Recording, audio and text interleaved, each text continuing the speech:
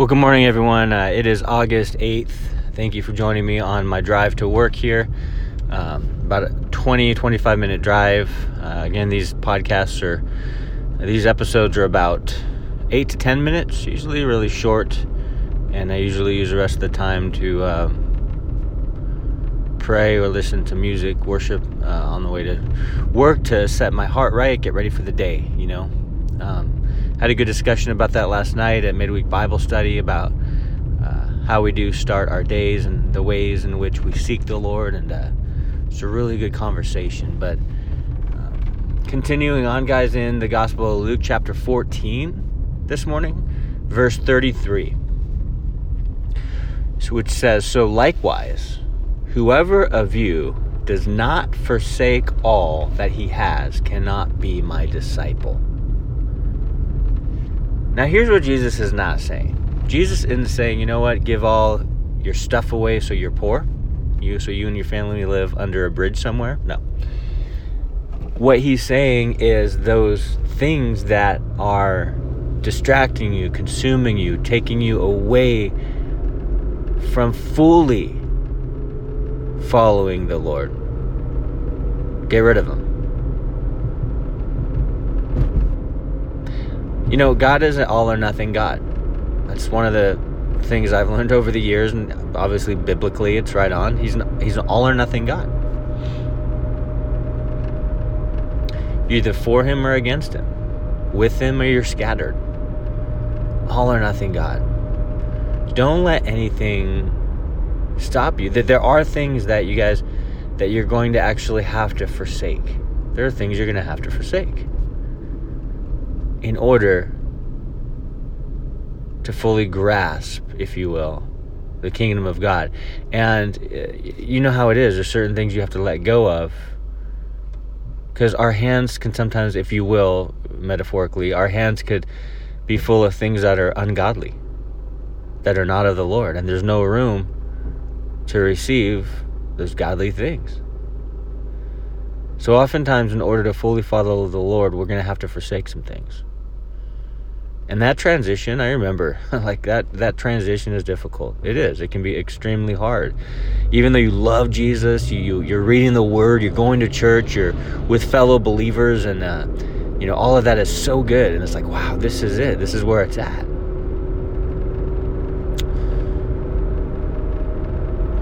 But then there's other things as you're newly saved or just started walking with the Lord, where you're like, I don't think I can give that up. But I remember I knew there were some things I'm like, I have to give this up, but I don't want to.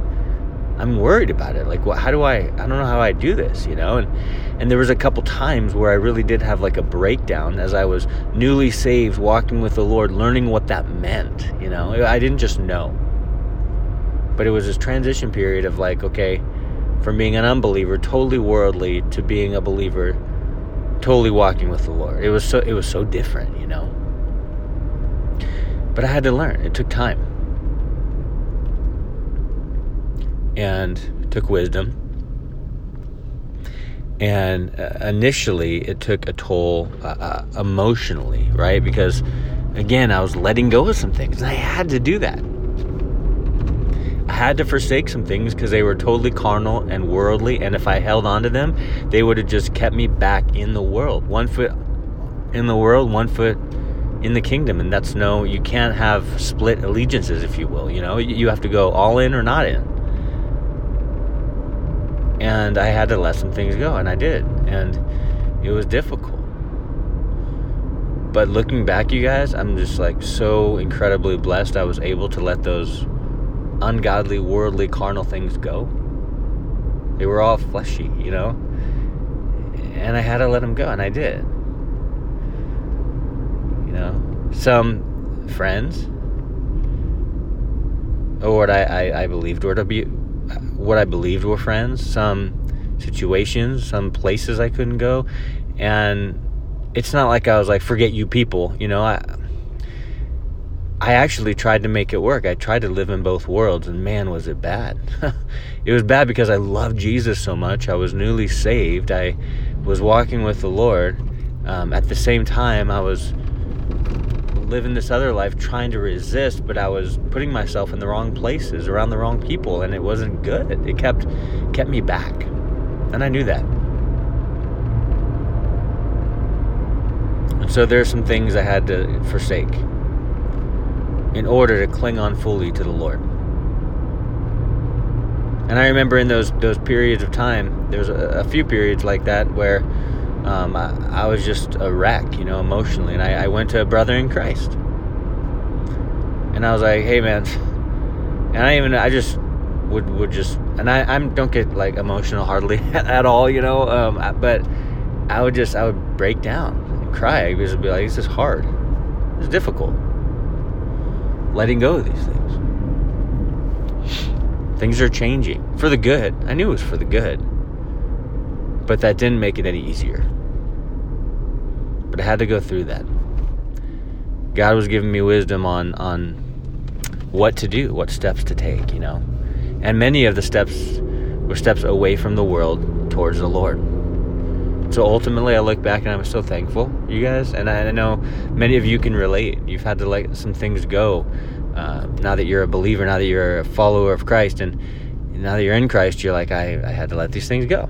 Like, they were not useful, they were not of faith, they were not building me up, they were actually breaking me down. So I had to let them go. I had to put them down and walk away from them. It's such a good thing, because God's not like, forsake all of this stuff because I want you to be miserable. But he's like, forsake all this stuff because I want you to be close to me. Ultimately, God wants us close. And it's the best place to be, right? And if you will, in the arms of our loving Father, who's a protector, who's a director, not director, like he guides us, right? He's a protector, he's a guide, he leads us, he loves us, knows exactly what we need. And it's just amazing, guys. But anyway, Jesus makes it clear when he says in Luke 14:33, so likewise whoever of you does not forsake all that he has cannot be my disciple. We can't have these worldly distractions, these things that we hold on to that stop us from being a learner of Christ. We want to be learners. That's what disciple means, right? We want to learn, be teachable, and in order for that to happen, we have to kick down the walls and break down the roadblocks that are stopping that. And those are worldly things. Forsake them and follow Jesus. God bless you guys. Hope you have a good Thursday, and we'll talk to you tomorrow.